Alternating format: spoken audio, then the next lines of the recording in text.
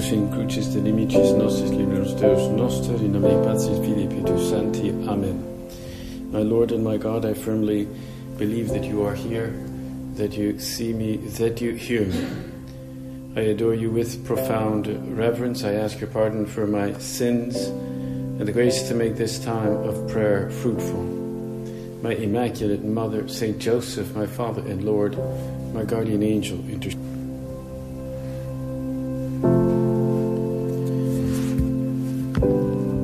When you study Romantic painting, 19th century painting in particular, many of the painters of that time began to discover from the 1830s or so onwards, or 1820s, 30s, they began to discover the beauty of the land.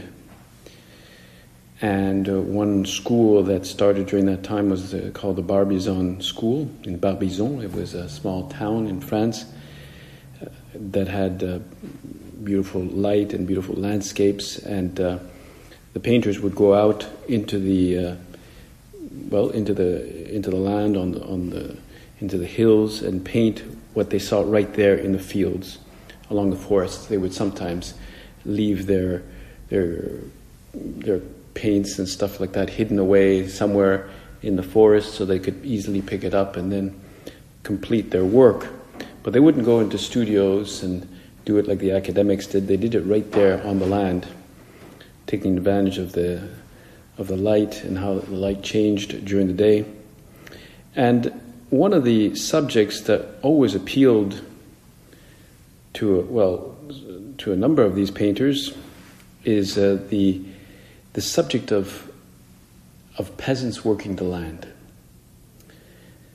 In particular, the image of the sower who sows a seed. And one famous painter, he was very poor at the time, but he became eventually quite famous, was Jean-François Millet. And he developed a wonderful genre of painting in which he would repeat the image of the sower sowing seed on the land. Between 1850 and 1870, he repeated that painting over and over. He's the one who did the famous Angelus painting of the two peasants praying the Angelus. But of course, when he painted the first version of the sower, he painted the sower in a very kind of dramatic way, a very heroic pose. The sower is doing this heroic action. It stirred up a lot of controversy in the Paris Salon of 1850s because viewers were shocked at his treatment of what they considered a mere lowly peasant. And the time of the rural poor was very bad at the time, was very degrading. And the fact that they should be treated with such respect and such reverence didn't seem to make sense to the literati.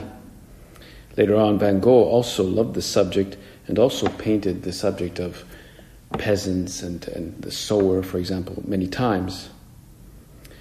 But Millet really had this profound conviction of the value of the work of the peasant, but also that he himself, as a painter, had to, in a real way, be a sower of peace and a sower of joy. And there's something about that in the very subjects that he painted. And they are sowers sowing the actual seed, but there's something about the manner in which they're painted that gives a certain grandeur to these lowly peasants, or as they were considered. And this is what we have to be. We have to be not so much painters, but we have to be certainly sowers of joy and peace around all the places where we work and live. Whatever center we're in, wherever we work, we have to be sowers of joy and of peace. And indeed, it has to be like a heroic task, like an adventure on a grand scale. That's what we do. And of course, when you sow, you don't see the fruit right away. Naturally, it is the seed of the gospel. When we sow, we don't seed our message, our ideas, our sowing, that is in our theories. It's the seed of the gospel. the truth of the gospel, plus our good example of joy and serenity. So as we picture the heroic image of the sower by Jean-François Millet, or for that matter, Van Gogh, full of bright and lush colors, we see there a heroic example of that peasant. Is that what my life is? Am I truly a sower of peace, of joy, a sower of the gospel, of the love of God? Because we have to go beyond proper appearances. It can happen sometimes, a brother of ours, we greet him and he doesn't respond or something. We may think, what's wrong with him? I said hello, he didn't say hi. He gave me a grunt in the morning. Or we may think, too bad for him. He doesn't like me. He doesn't like me. And then we start writing a novel in our head about how he doesn't like us, and we tried, and whereas in fact, he's just deaf. He's just deaf. He just didn't hear us. Or he just didn't pay attention, and he was working on some calculus problem in his head. So he didn't notice that we greeted him. But we have to be sowers of peace and joy, even if we don't always see what we're doing. And I would say one of the most beautiful expressions of charity, of being a sower of peace and joy, of charity, of love for others, love for our brothers in particular. One beautiful example of that, or expression of that, is patience. Patience. Any priest will tell you that when they hear confessions, a lot of what they hear about is patience. Has to do with, I lost my patience with my husband. And they'll give you thousands of examples of how they lost their patience. I get impatient when the light is red. I get impatient when this doesn't work, when the computer doesn't work. I get impatient when my brother borrows my clothes without asking me. I get impatient when my wife is late. And we want to go to Mass and she's late. And this person gets on my nerves. And yet, how thankful we are when somebody is patient with us. When we are late, or when we have some kind of defect, and how thankful we are, how we see that as a sign of love that somebody is patient with our own defects, our limitations. Yet we might be very impatient just by hearing the sound of the doorbell. Ding dong. Again, ding dong. Nobody's answering. Oh, why is nobody answering the doorbell? But one of the most common examples that irritates people is deafness. Deafness. People get deaf. They go deaf. It's a defect. I don't know what you call it. I don't know if it's a defect, but it's a product of old age. And you can see that in couples. It gets very irritating for couples. When one seems to ignore what the other says, then one says something and the other one says, what? And it seems to provoke the other person. And why didn't you listen to me? Those are moments in which we have to be very, very patient, super empathetic, or have empathy. And I can guarantee you, as we get older, we're probably going to say more and more, what? Because that's apparently what happens. The hearing goes. I remember I used to go to preach a recollection for priests, and Father Raby, who was in his 90s, it happened every time he'd come after the meditation, and he said, "Can you speak up a little bit, Father?" He would say that every time, and he would say it very loud, like overly loud, like disproportionately loud, because I guess he couldn't even hear himself. I don't know. Can you speak up a little bit? And I would be just like bellowing out. We had the microphone, we had everything, but... And so even just to be patient ultimately really has a lot to do with love. It has to do with how to forgive. Or St. Peter asked, how often should I forgive? Jesus said, 7 times 70. And he himself forgave on the cross. Yet, Lord, you were patient with their weaknesses. And later, Peter, having seen the patience with which the Lord dealt with them, and with him in particular, with his own weakness, he later said in his letter to the first Christians, the patience of God is my salvation. Patience of God. Lord, you continue to be patient with me because you love me. That's why. Though it's true, sometimes patience is described as part of fortitude. But really, ultimately, our patience is fruit of love. I remember reading or hearing about a story of a young adolescent from Aleppo. His name was Remy. And, well, he lived a life quite far from God, a quite superficial life. He didn't go to Mass, he didn't pray. And it came the month of May, and his friends asked him if he wanted to come with them to Mass, because this was the tradition in his country, that in Aleppo, and the young people would go to Mass every day during the month of May. But he said, me? I don't go to Mass, forget it, man, no way, man, leave me alone. I'm not going to Mass. So then one of them said, well, if you come, you can see that there's a lot of good-looking girls there. Mm-hmm. And, well, that was a pretty convincing argument, so he agreed. He was convinced by that. And, indeed, he sat at the back and watched, and, indeed, there were a lot of pretty girls that came. And every day, with his friends, he would sit at the back during the month of May, and he would sit at the back and watch. And then came June 1st. He didn't realize it was June 1st. Somehow he just came and his friends didn't show up. And in fact, it turned out that nobody was in the church, only some old ladies there at the front. That's all there was. Of course, the month of May had finished. Month of Mary. And upon seeing that, the kind of empty church with just a few old ladies, it's as though he received a tremendous grace from God, like a waterfall of grace. It was very profound because he saw the contrast of all the people there on the other days.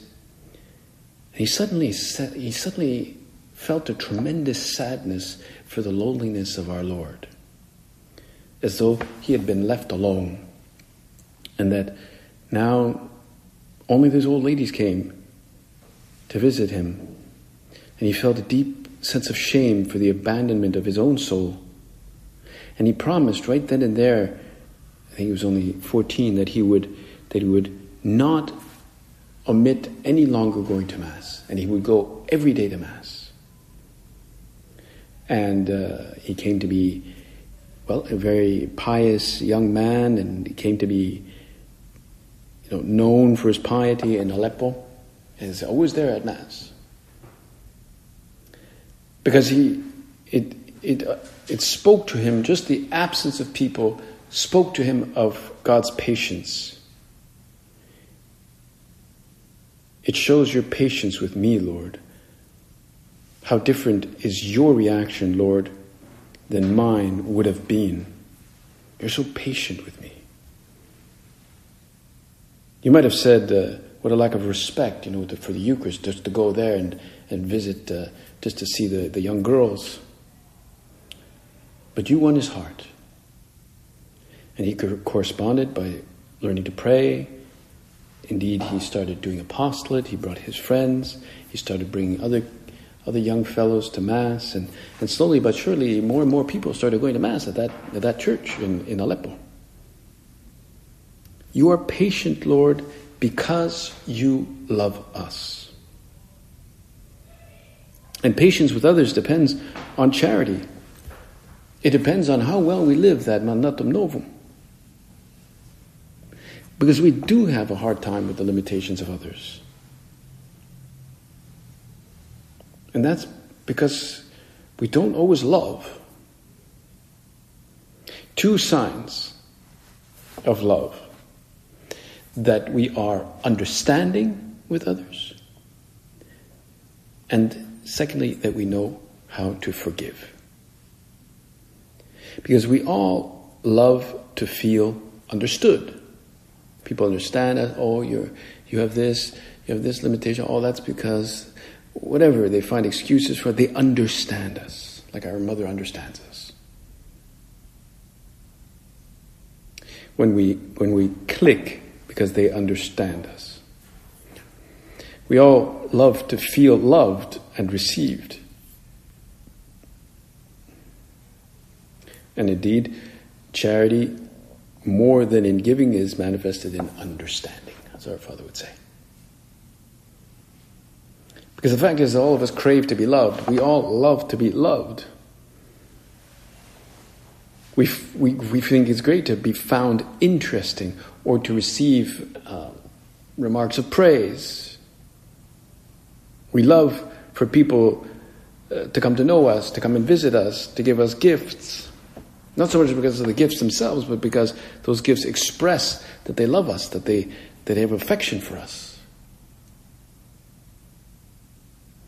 And it helps me to know that despite this person's foibles and limitations, this is what is going on. It's not a matter of loving someone ultimately despite their defects, but to love them with their defects. If we could understand that I have to love my brothers with their defects. Because those people themselves wish they didn't have those defects. They wish they didn't have that. It makes them suffer to have those defects or that character flaw. That can lead us, we know that they don't like to have that. And indeed, like if one of our brothers is pessimistic or sarcastic or cynical or if he's always late or I don't know. This can lead us to love in some way even the defects, insofar as that they belong to that brother of ours or that person.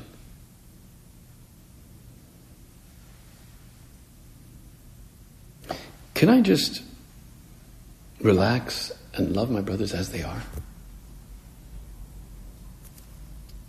This is why our Lord gave us the mandatum novum, a new commandment,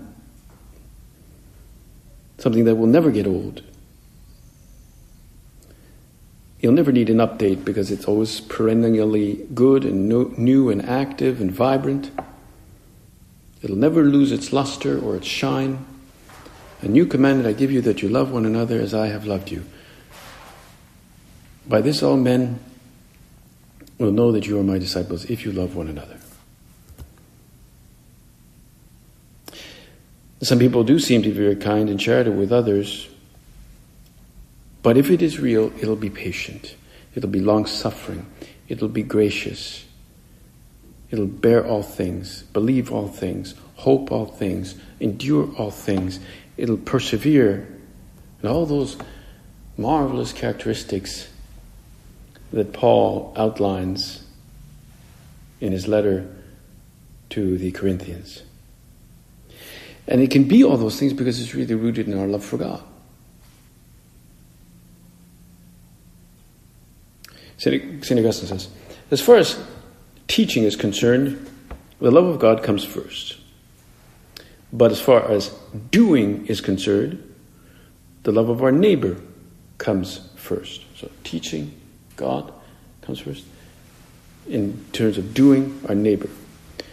Whoever sets out, he says, whoever sets out to teach you these 2 commandments of love must not commend your neighbor to you first and then God, but God first and then your neighbor.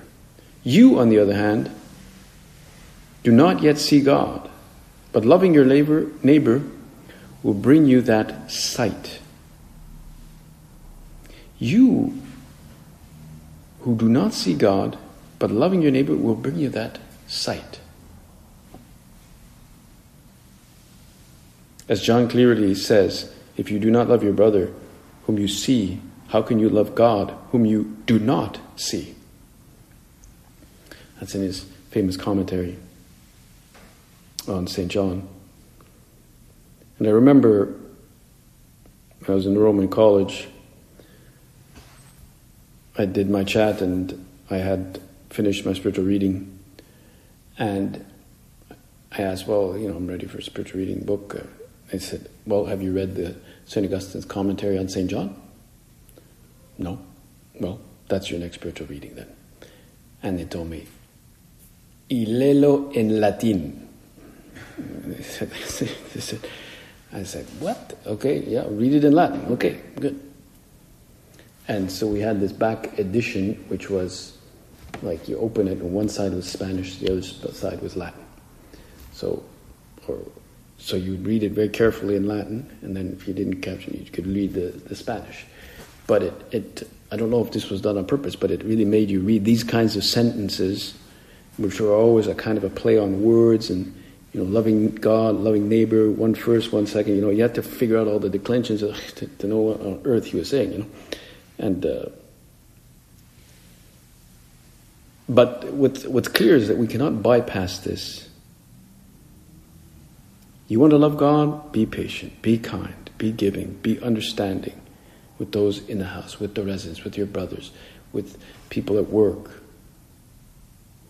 Do things for them, serve them, be there.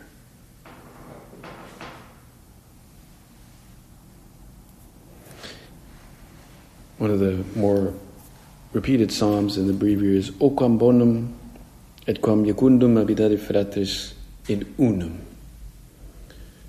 O quam bonum, o quam iucundum habitare fratres in unum.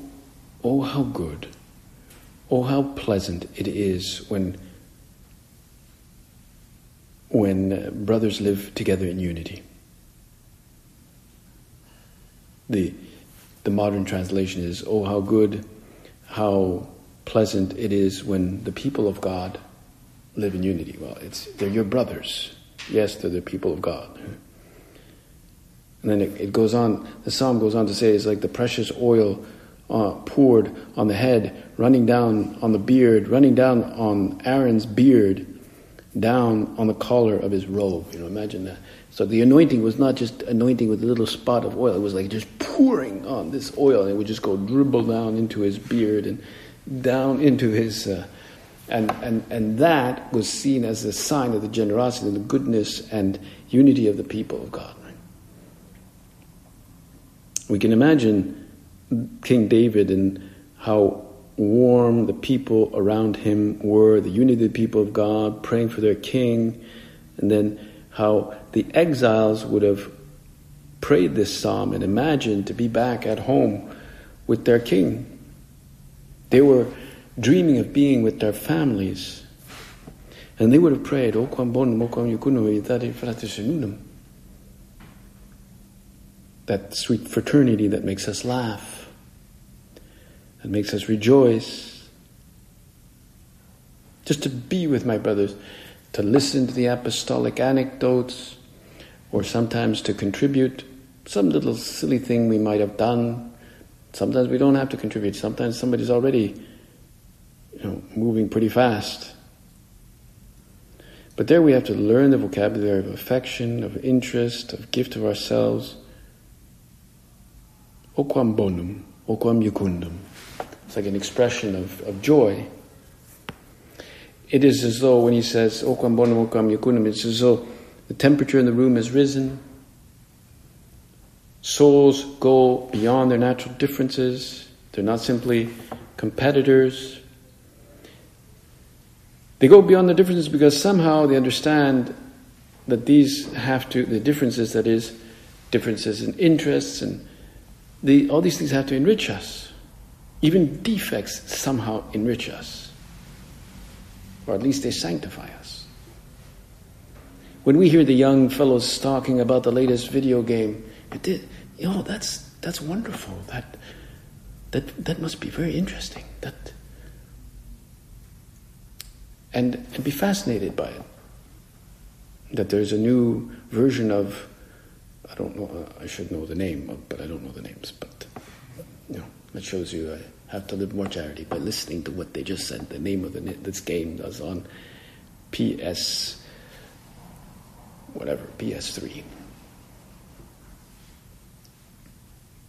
So does charity and kindness really reside in me? Not only is kindness due to everyone, but a special kindness is due to everyone. A special kindness. Like everybody should get special treatment from us. That's the nature of kindness. It's kind of special.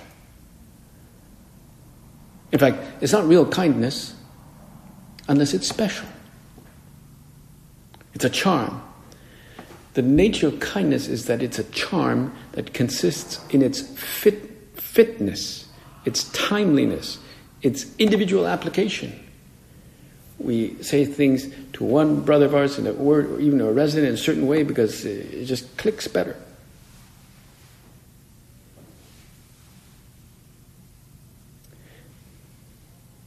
And we create that beautiful, sweet fragrance of Christ, that bonus odor Christi, that divine grace, which is that kindness, that warmth. Naturally, this charity, this mandatum novum will be lived in the daily struggles for refinement, right? The extreme care with those who we live with in the center, good humor. The St. Raphael guys have to see that we care for one another, that we wait for them,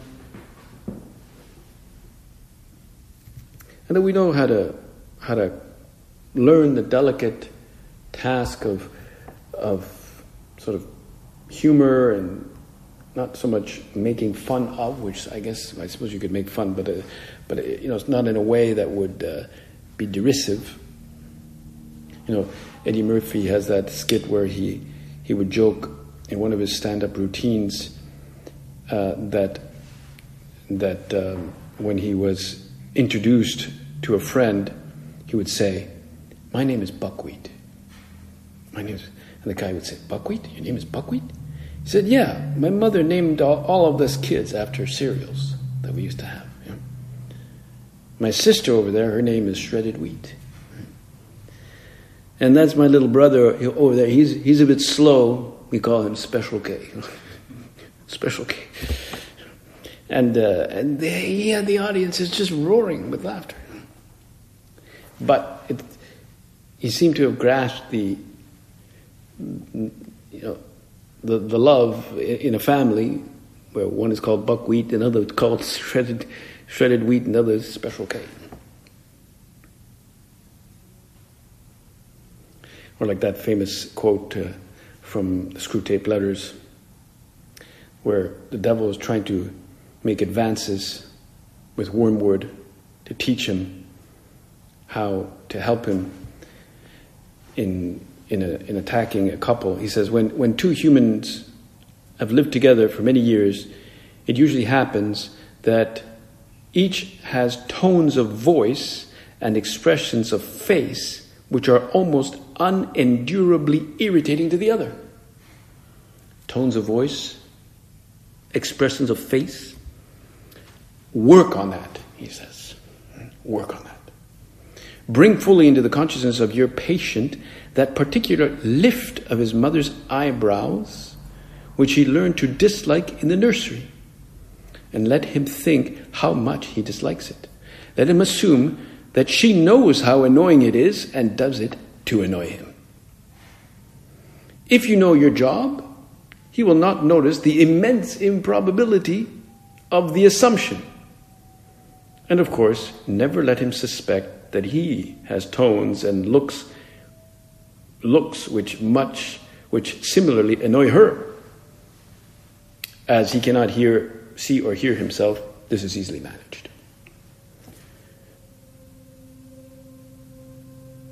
So let us ask for this delicate reciprocal charity, this humor, this refinement that a Blessed Mother will teach us, and especially now in this time of Christmas where the family warmth is even more, you could say, intense, it will lead us to great joy, and that warmth of temperature in the center that will lead us to that, express that love, that mandatum novum, that will unify us and bring many apostolic fruits. I thank you, my God, for the good resolutions, affections, and inspirations you've communicated to me in this meditation. I ask you help to put them into effect. My Immaculate Mother, Saint Joseph, my Father and Lord, my guardian angel, intercede for me.